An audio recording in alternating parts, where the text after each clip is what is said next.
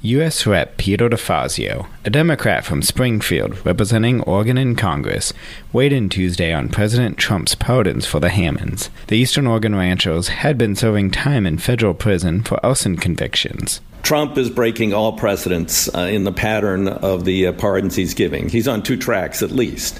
One track is to send a message to people who are being subpoenaed or otherwise cooperating with the Mueller probe and other investigations that he has the power and he might well pardon them. He has done a number of pardons along those lines. He's on a second track with the Hammonds, and that is to appeal to his extremist base. Those who deny that the federal government can hold land in trust for the entire American people.